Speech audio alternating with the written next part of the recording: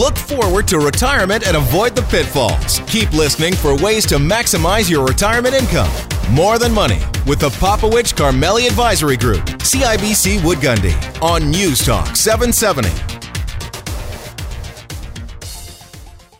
Lifestyle matters. It's more than money. I'm Faisal Carmeli, my co-host here, Dave Popowich. How you doing, buddy? Yeah, I'm good. How about you? We're getting close to the end of the year. You hear ya. The kids are out of school now. Now we got to keep them busy somehow for the next I'm 2 or 3 just weeks. I'm just going to tell them to FaceTime your kids the whole time. That's good. We'll keep them engaged that way. And then That's I'll a good shut idea. off the Wi-Fi, turn it back on, have to restart again. Just mess with them, eh? Yep. All right. I could do that for 8 hours a day. Oh, you're a cruel man. I love it. All right. Sorry, girls. Yeah, it's going to be funny. It's gonna be fun. Sorry, yeah, that's right. Let's talk about the show today is going to be actually pretty interesting because there's more and more options opening up with respect to where you can live, where you can work, where you can transition to retirement. Yep. Right? So there's a whole bunch of things coming together at the same time with this remote working, Yeah. The openness that we have and the technology that we have. Could you imagine if we could work out of another country? Let's say, I don't know, Greece. Okay. So we could operate, we're business owners, so it's a little bit different. But if you're an employee, could you imagine if our staff could do that? Right. That'd be pretty cool. Yeah. Yeah, we'd have to monitor them on the beach, though, I think. As long as they get their job done. Beach up, team. That's exactly. Well, you mentioned Greece, and that's really interesting because we're going to talk about something that Greece is doing that's very interesting, Yeah. right? Particularly for people that do have the ability to work remotely and perhaps want a lifestyle that is different than what we have today. I think it's an interesting way to test the retirement transition. Mhm. You know, look, I'm going to live in Greece, so then why don't you work there for a bit remotely and then see if you want to stay there? That's very interesting piece there. And there's a whole concept of economics and how central bankers, pension plan managers, even governments think about the economy. Mm-hmm. Well, that's called an economic theory. Well, we're going to show that there might be some flaws to that economic theory and how it impacts your retirement specifically. Yeah. And we've got basically these are guests from across the Atlantic all joining us today. It's going to be fantastic. Yeah, that's right. Talk to London. That is interesting stuff. Let's talk a little bit about the markets this week as well, and some thinking about that. You know, you and I were chatting a little bit about it. Yep. And there's something that I think that we need to raise. So if you think about the common themes of what you're reporting and what the headlines are, it's not a lot different than what it has been over the past couple of months. Yeah. What's the thesis that's come out many times from the investor community has been buy on rumor, sell on news. Right. So let's buy the fact that there's going to be a stimulus. Right. Now that we're hearing that the stimulus is going to come out, let's sell on it. Let's buy the theory that there's going to be a vaccine. Now the vaccine's being deployed, let's sell on it. Let's get away from it. It's not happening in the markets right now, but this is the conversation of let's act on this now that we've got all this news. Yeah, well, and even more importantly, you know, we talk about the superpowers and what we fight against as investors. The superpowers of structure and discipline, and what we're constantly fighting against is volatility and time, right? And I want to prey on this idea of volatility and time for a minute. So over the past, I don't know, 2.5 months, maybe a bit longer than that, I've been talking about this idea of U.S. stimulus. Correct. And, you know, some days it appears that Congress is getting closer to a stimulus package, and some days they're getting further apart, and then some days it stalls and blah, blah, blah. And you see volatility created by that uncertainty, right? Take out stimulus, insert vaccine. Yep. Take out vaccine, insert whatever you want in there. Yeah. Okay. The question is, how do you trade that? Should you be responding to the day-to-day movements? And let's just stick with one thesis or one idea here. Stimulus. Congress stalls out. Okay. That's a point in time that I think you have to challenge your thesis. Okay. Is this a stall? And do we still think it's going to get done, or is it done? Yeah. There's no stimulus coming. Let's assume that it's just a stall. It's negotiating to the last minute, which they always do. Okay? Should you be trading day to day off that? Should you be worried about the day-to-day volatility caused by that headline? When you're building your portfolio for retirement and you trade on any type of news like this, you increase the risk of getting it wrong. Right. So if you have play money and you're a trader, that's a different conversation. Right.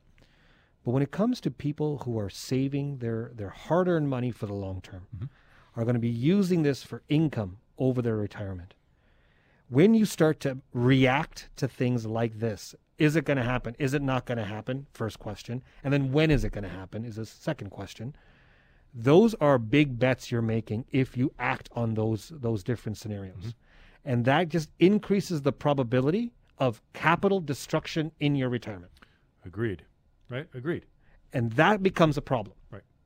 That capital destruction, and I'm not saying, oh, you're just going to take a loss. Right. And you can earn it back. Right. I'm saying destruction. Right. That means it's gone. Right. You're not going to get it back. And I've seen too many people try to time what's happening without just taking an array of probabilities and putting out a portfolio with structure and discipline to handle the time and the volatility. Right. I really like this superpower thing that you've been working on. It makes sense to me. It's easy to think about, right? You're not going to get a cape out of this, but it's Oh, yes, we are. You're not, I've got them on order. That's your Christmas Super present. Dave is here. That's right. You're going to have to tune into the video of this. We're Do you gonna have remember capes on. Super Dave? Wasn't he? Oh, yeah, Super Dave Osborne. Yeah. Absolutely. Remember what he used to do? Oh, yes, absolutely. I do. Yeah, so Super Dave it is. Okay. We're aging ourselves now. There you go. Yeah. Okay. But let's. So I want to ask you a question. So as a portfolio manager, right? And let's just stick with the one idea so people can follow our thinking. Stimulus. Okay. So months ago, it appears that the economy will need further stimulus as the pandemic continues to go. We don't have vaccines in place, but Congress is stalling out. Yep. They can't come to a conclusion on it, right? How do you handle that? What do you think about in terms of the time frame and structure when you say that? Yeah. So I think when we start looking at your buckets of money, Yeah. first of all, what bucket is this impacting? Right. Is this impacting your income bucket, which is the next 5-10 years of cash flow? Right. It shouldn't be impacted on that. Correct. Do not even assume that vaccines or stimulus or anything to do politically needs to be put in your income bucket. Right. Because you don't have risk assets. So now you have a Normal. 10-year time frame. Yeah. What the heck does a stimulus being 6 months out, 1 year out got to do with a 10-year time frame? Yeah. The question is, will they stimulate if the economy suffers? Here's right? the problem, and we have about a minute to go before Okay. we have to go to commercial break. Is the average investor, the average advisor, Yes.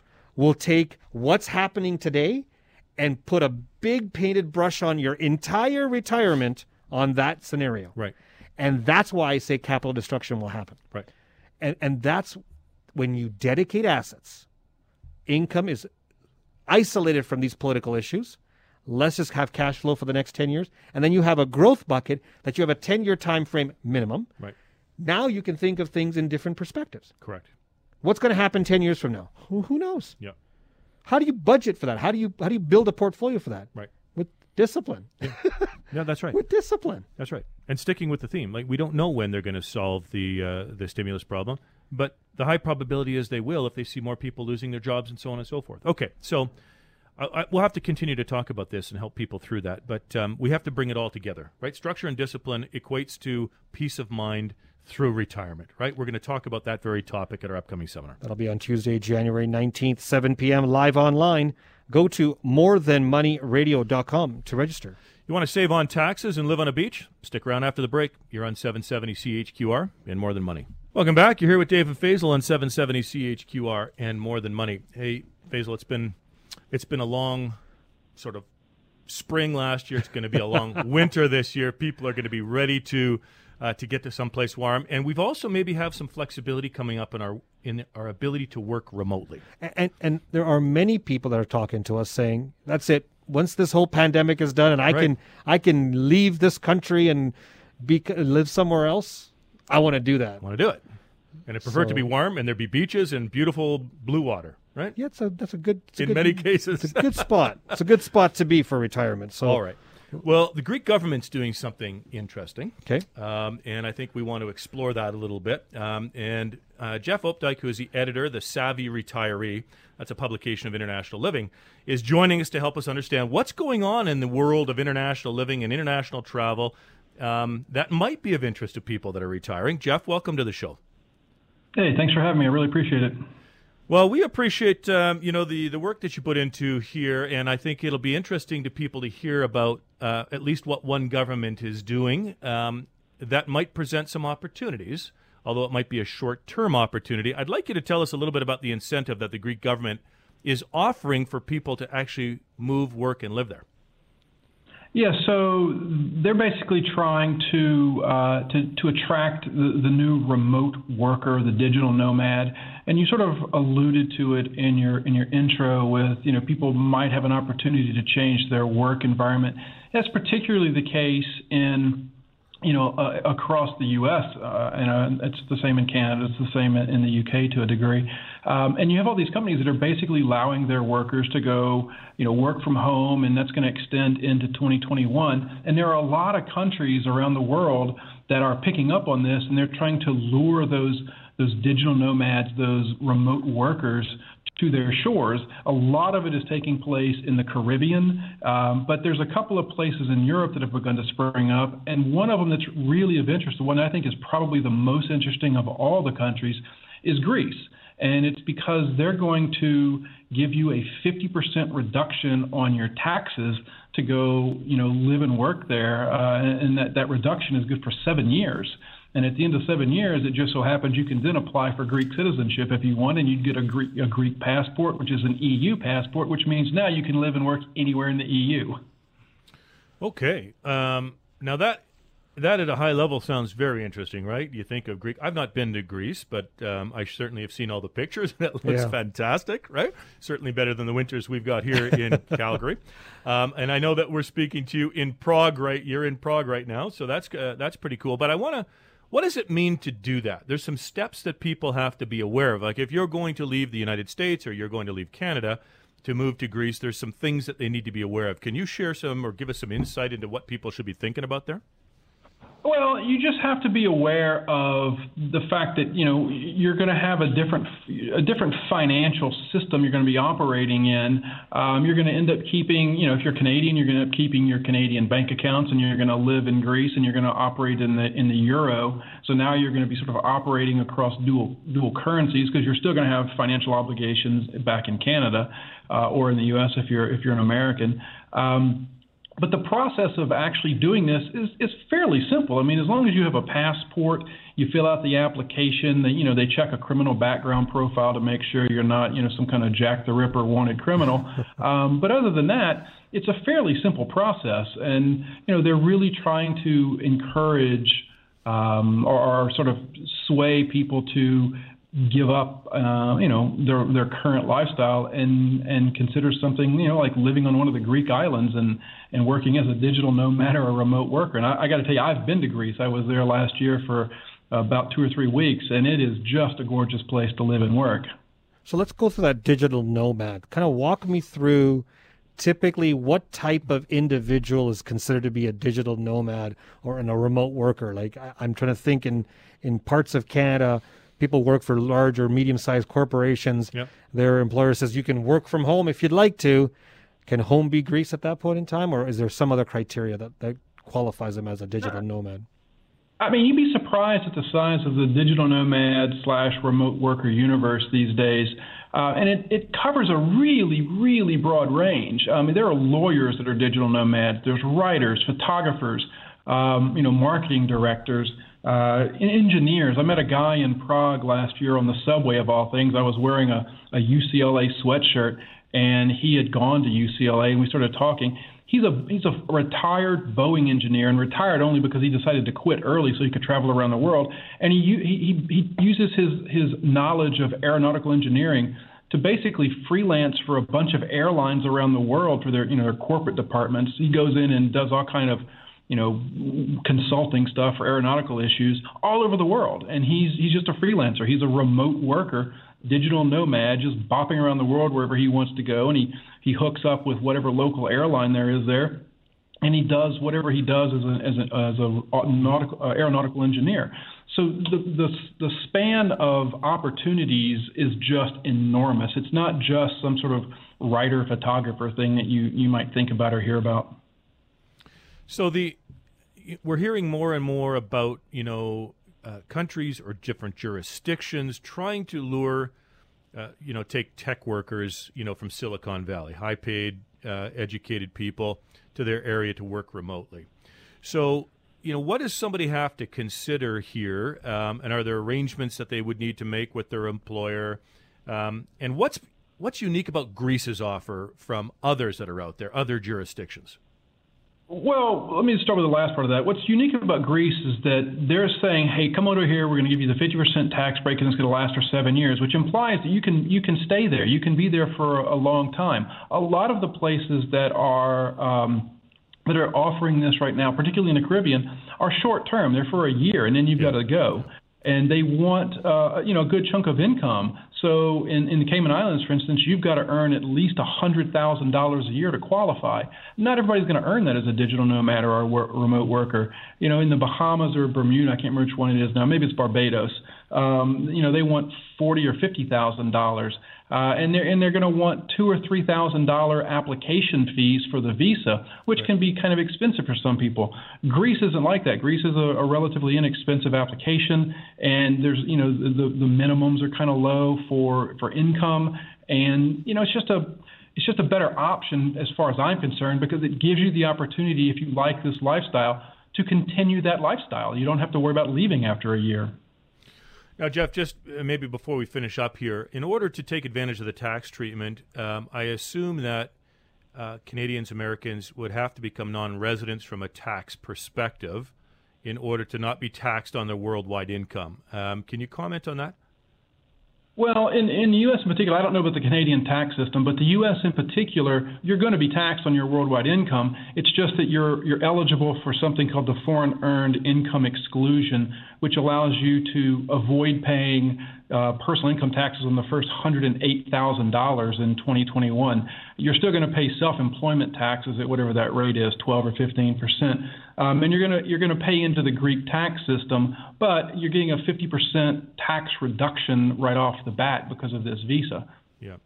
Okay, and I think to that point, if anybody's thinking about doing this, American, Canadian, whatever it might be from the UK, you should make sure you get proper tax advice on how that will be treated to fully take advantage of that lifestyle. But I think that's really cool. And Jeff, we're running out of time here, so I want to thank you for the article, for bringing our attention to this. This is something I don't think is going away after COVID, Faisal. I mean, I think there's going to be a level of flexibility that workers have, that this kind of a thing is going to become more and more interesting over the years to come.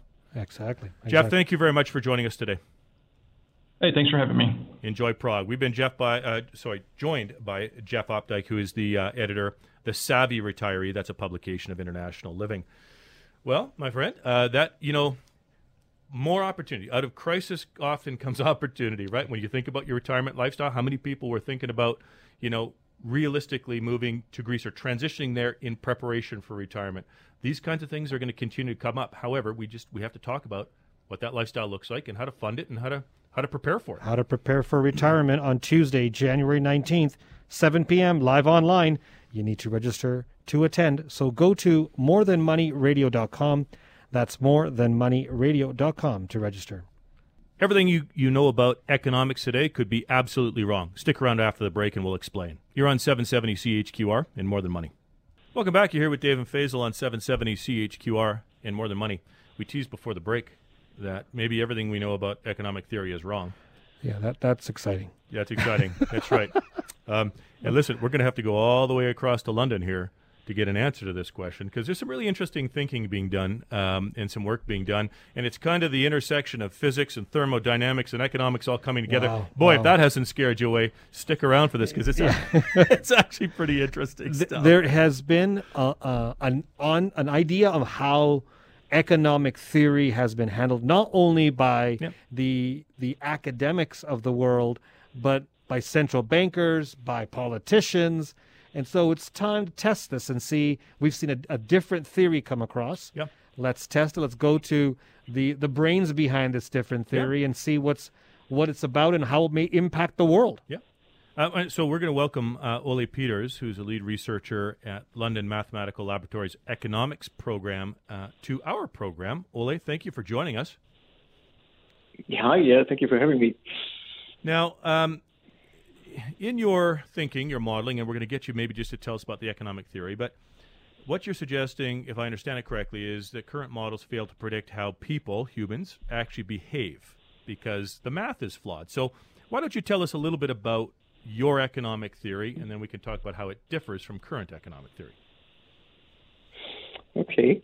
So I wouldn't say that current economic theory fails to predict entirely how humans behave. It just does it in a strange way. And it's really a historical quirk, I think, the way that the current theory operates. So to understand this, you would have to go back to the 17th century and look at the very early days of probability theory, because economics really, when it deals with people who have to make decisions, then it always imagines that these people make decisions about things that they don't fully understand, or they have some lack of knowledge about them. So this is modeled in a way that uses probability theory or a theory of randomness.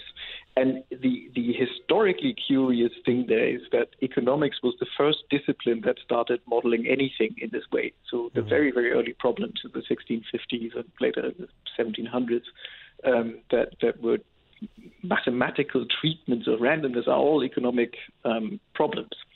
But the mathematics at the time and the concepts that we had at the time were not fully mature.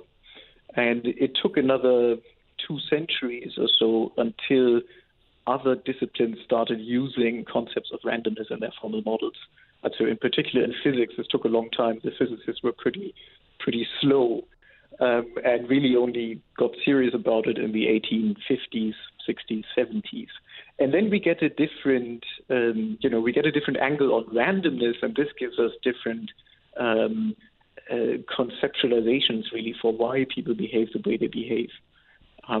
I can go into more detail if you want. No, we want to understand how people are behaving. Let's go with this random theory and how people behave. Yeah. So there was in the article, they were talking about the concept of flipping a coin. And if you choose heads, your portfolio will go up 50%. If you get tails, your portfolio falls by 40%.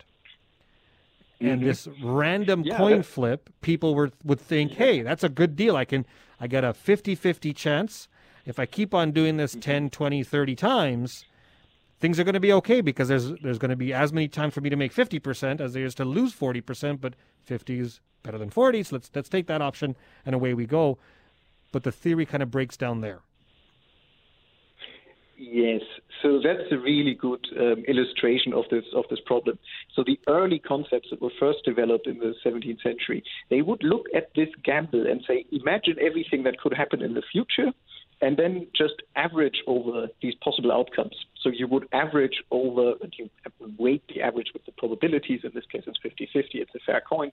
So you just take this average of 50% up, 40% down, and you say, well, on average, I'm 5% up, so that must be good. But what people noticed 200 years later is that that's a specific, kind of a strange sort of average, because you're averaging two things, only one of which will happen. So it takes counterfactuals and treats them as if they were real. And the alternative to that is one alternative is to imagine that you just continue playing this game repeatedly again and again. And so if you toss this coin and you win 50% first, and then lose 40% on the next coin toss, so you play this in sequence, then you're actually down 5% rather than up 5%. So these two different perspectives give you totally different answers as to what you should do. The first, this ensemble view, tells you it's a good gamble, I should play this. And the second, where you make the dynamic explicit and you think along the time trajectory, tells you, ooh, this is not a good idea, maybe I should stay away from it.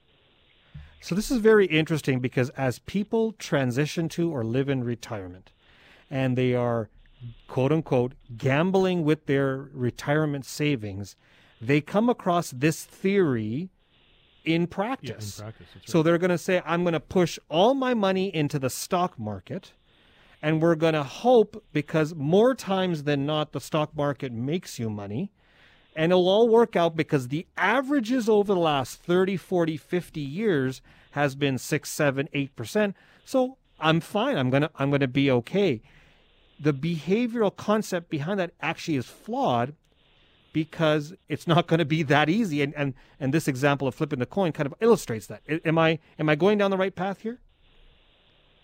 Yeah, I think that's the right path. So I think the way this translates into sort of places where you have to double check and be careful are exactly these kinds of questions. So I'm investing for the long term. Well, if it's really for the long term, make sure that your concepts are adapted for doing something over a long time, not over a large imagined ensemble of parallel worlds, right? That could be misleading.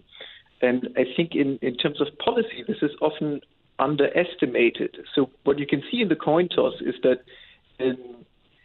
over time, you will be hurt by these fluctuations. They actually translate into a negative growth rate in that case. And the current theory doesn't really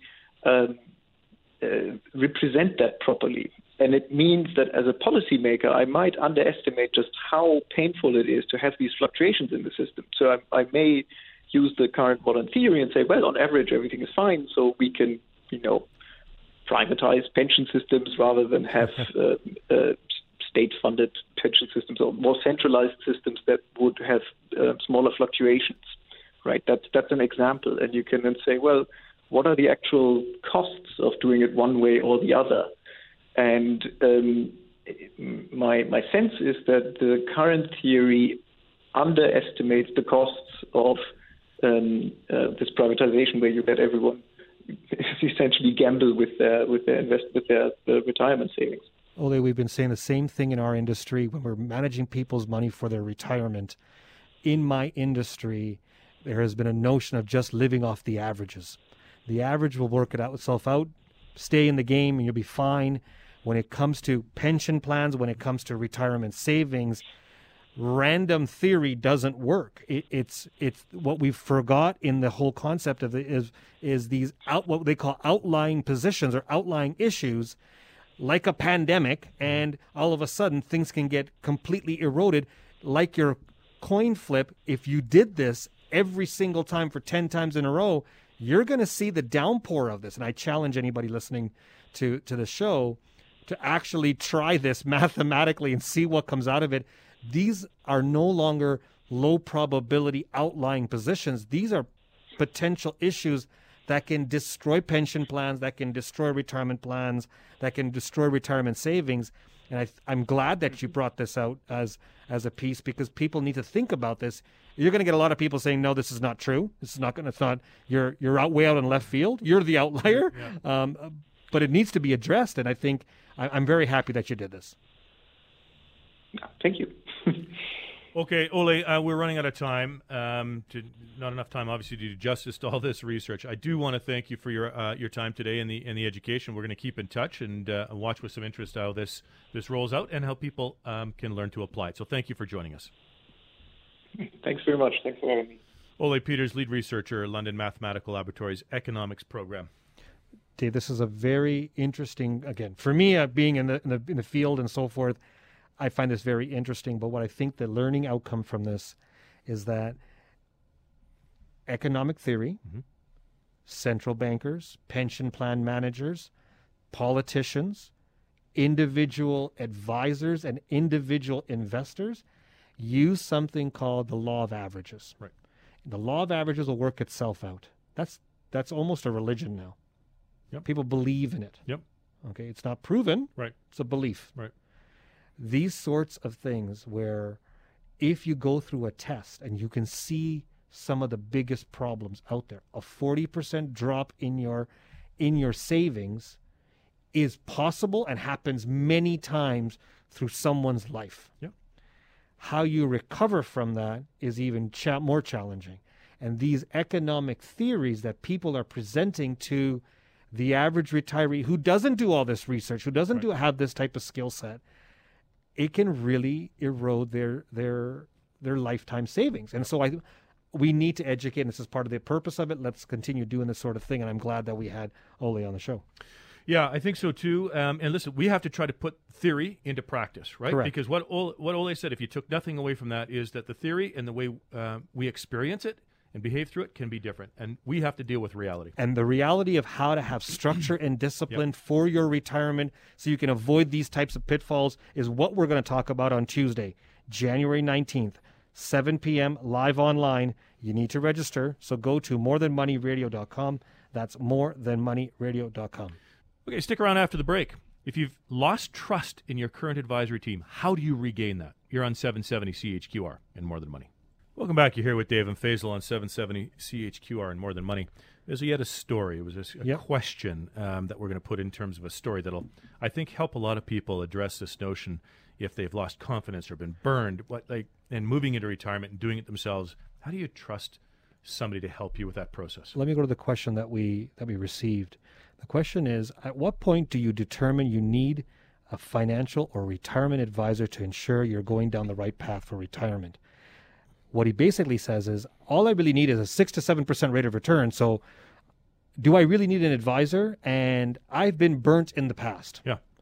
So I'm having a hard time trusting anybody. Right. So all I have to do is get 6 to 7%. So when do you really need a financial advisor to go down this path? Right. What are your thoughts? Well, I mean, listen to the when do we go down this path? I don't want this to sound self-serving. Yeah. Okay? Because we're industry guys. But there's a series of questions built into that. Okay? And I understand the being burned aspect. So, number one, I think you have to listen, there are people that have the skill sets that can do all of these things, but it's not just about return. So when you think about retirement, I think we've done enough work around this that if anybody's been even a medium-term listener of the show, they understand that as you move and transition to retirement, it is much more complex than just a 6 to 7% rate of return. Right? There's multiple buckets. The reason we have 4 buckets is because you have multiple goals, and in many cases, those goals, income versus growth, are mutually exclusive goals. Right? So to get a 6 to 7% long-term rate of return, which is an S&P 500 rate of return, you might have to suffer a 40% pullback or 51% back in 08. And God forbid you have to draw from it. Correct. So the problem is the complexity of the situation as you move into retirement and introduce a notion of a withdrawal creates a different, changes the rules of investing as we talk about. The second piece to that is individuals have taken the concept of what a financial advisor is, what a retirement specialist is, and turn it into, they're just managing portfolios and money, and that's it. That's a great point. And so that's why it's, all I need is a 6 to 7% rate of return. If I can do that, I don't need you. Right. And that's where I think the biggest problem lies, that they put the equal sign as retirement specialist equals portfolio management only. Right. That's not the right equation. Right. And I think people need to kind of take a step back and say, when do I need a team of advisors to handle the problems that I'm going to have in the future? Forget about just retirement, anything. Right. If I've got medical problems, WebMD can help me. Right. I don't need a doctor, or do I? Yeah. Right. There are times where you need a professional to come in and help you with certain things in your life. That's a really good example, that WebMD, because on average, this is the outcome. Google's a great diagnosis of any problem out there. Right. Just Google your symptoms, and it's going to come up with either you got the common cold or you got cancer. Congratulations, figure it out. Right. And then you go, I might need some professionals. Right. And so when do I? It's interesting in our industry, Dave, individuals will put the equal sign of retirement specialist equals portfolio management, making me money in my portfolio. Yet people generally don't say seeing a doctor equals I will never have any problems in the future. Right. Yeah. It's on a prescription by prescription basis. Right. And so the difference in mindset is our industry has not done a very good job with explaining to individuals that it's more than money that you have to deal with. Yeah. It's about a whole bunch of things. And so as you build your retirement team, you need people who are experts in those areas so you minimize issues, or you'll have to self-diagnose and use a whole bunch of your own time, energy, and resources to figure it out yourself. Right. Those are the only 2 options that you really have. Right. Yeah, but the question was overly simplistic, and it comes from a perspective, in my opinion, of a person who has been in accumulation mode of their life, right? And they don't know the problems. No, exactly. But remember, we're often reprogramming people, because when you're accumulating, when people think about when you were 20, 30, 40, Yeah. right? With your savings, you only had one goal. Just one. Just get bigger. Yeah. Okay? Well, when you move into this period where we call it, technically called decumulation, where you're living off of your savings, Correct. right? You're withdrawing from that. The complexity changes because the nature and the timing of those withdrawals messes everything up. And so that's just a very what I would say to this person, if you're listening, okay, is you need to think a little bit about what's coming, Yeah. right? So hard to do, though, Dave. No, I get it. And that's why even sitting down with an advisor and saying, what are the problems you see a couple going through in retirement? And this gets to the question. That's the first question I would ask. I wouldn't talk about your portfolio. I wouldn't talk about your investment philosophy. Or what are the problems? Just do the fact finding on that. Right. And then you'll kind of get an idea of what the issues are out there. Right.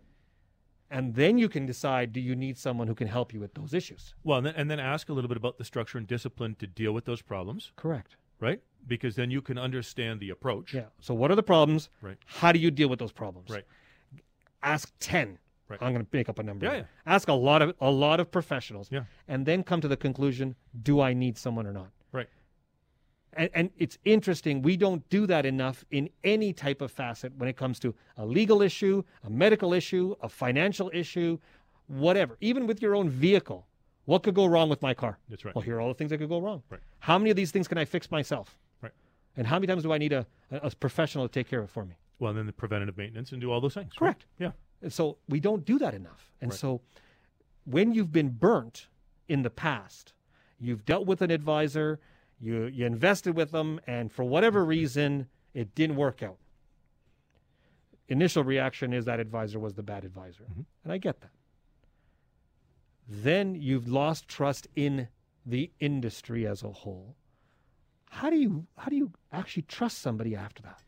Well, listen, you've got to go back to what we've just said. I think as a consumer, you need to become more educated, and this is a serious issue, right? This is your retirement, so you need to spend some time thinking about what it is that you're trying to accomplish, you and your family. Yeah. Right? Then you need to, list these questions that we're talking about, and you need to interview a number of people. Correct. A number of people, because you need to get the different answers and responses. Then you need to analyze the approach, and does it make sense? Right? Dig in on those details. Yep. And then, we often get asked for references, client references. Mm-hmm. I want to jump on that one for a minute because I don't think that's particularly useful. Because nobody's going to give you, if you're a business owner or done business, they're just going to give you people that are happy. Yeah. You're going to get good. Call the manager. Call the branch manager of the office to find out how they're doing. Call, somebody that Who's going to say anything negative about you like that? yeah, Right. But process. So you got to verify process, right? It's like Amazon reviews. Like people look at the best review. Oh, it's a good product. Let's get it. Yeah. That's it. And even on TripAdvisor as an example, Yeah. I'll go to all the negative reviews first. Yeah. And I want to see is it something that's an individual issue or is it a Recurring. reoccurring issue out Right. there? That's what you do. And those are some of the questions. When did you get fired and why? Why? Yeah. Or if there was a mistake or a problem, how did you fix it? Right? To assume there's never a mistake or a problem is silly. Correct. How'd you fix it? And if they say we never get fired, Right. they're lying. Right. They're lying. Yeah. Yeah, I was building a house. Okay? I never built a house before. Okay? I was relatively uneducated. I compared it to my experience often with clients that come to us who are relatively uneducated and unsophisticated in this. Yeah. And I started asking the questions that I should be asking. Holy, you must ask a lot of questions. I did ask a lot of questions. Jason was going crazy, and he did a great job. And one of the questions I asked him is, Jason, what kind of mistakes can we expect here? Yeah. Okay, well, here's what's going to happen in all likelihood. Set the expectation. How did you handle that, Jason? Beautiful. Behavioral interview. Love Right. it. How did you handle that? So that's the answer to the problem. If you're looking to either trust another advisor or find an advisor, it's a behavioral interview. Right. Fantastic. And I refer Jason to this day, Faisal, based on the fact that he solved the problems the way he said he was going to solve them. So if somebody asked me, would you refer your builder? I'd say, absolutely. And then I say, I'll tell you why I'm referring him is because when there were mistakes made, he fixed them as he said he was going to do. Perfect. Yeah. Perfect. Okay, so how do you fix your retirement? Yeah. How do you make sure you can bulletproof that cash flow so you can enjoy the things you want to do for the remainder of your life? We're going to have a seminar on that online Tuesday, January 19th, 7 p.m., but you need to register. So go to morethanmoneyradio.com. That's morethanmoneyradio.com to register. Thanks for joining us for another edition of More Than Money on 770 CHQR. Until next week. David Popovich and Faisal Karmali are portfolio managers and investment advisors with CIBC Wood Gundy in Calgary. The views of David Popovich and Faisal Karmali do not necessarily reflect those of CIBC World Markets Inc. Clients are advised to seek advice regarding their particular circumstances from their personal tax and legal advisors. If you are currently a CIBC Wood Gundy client, please contact your investment advisor. CIBC Wood Gundy is a division of CIBC World Markets Inc., a subsidiary of CIBC and a member of the Canadian Investor Protection Fund and Investment Industry Regulatory Organization of Canada. David Popovich and Faisal Karmali are portfolio managers and investment advisors with CIBC Wood Gundy in Calgary. The views of David Popovich and Faisal Karmali do not necessarily reflect those of CIBC World Markets Inc. Clients are advised to seek advice regarding their particular circumstances from their personal tax and legal advisors. If you are currently a CIBC Wood Gundy client, please contact your investment advisor. CIBC Wood Gundy is a division of CIBC World Markets Inc., a subsidiary of CIBC and a member of the Canadian Investor Protection Fund and Investment Industry Regulatory Organization of Canada.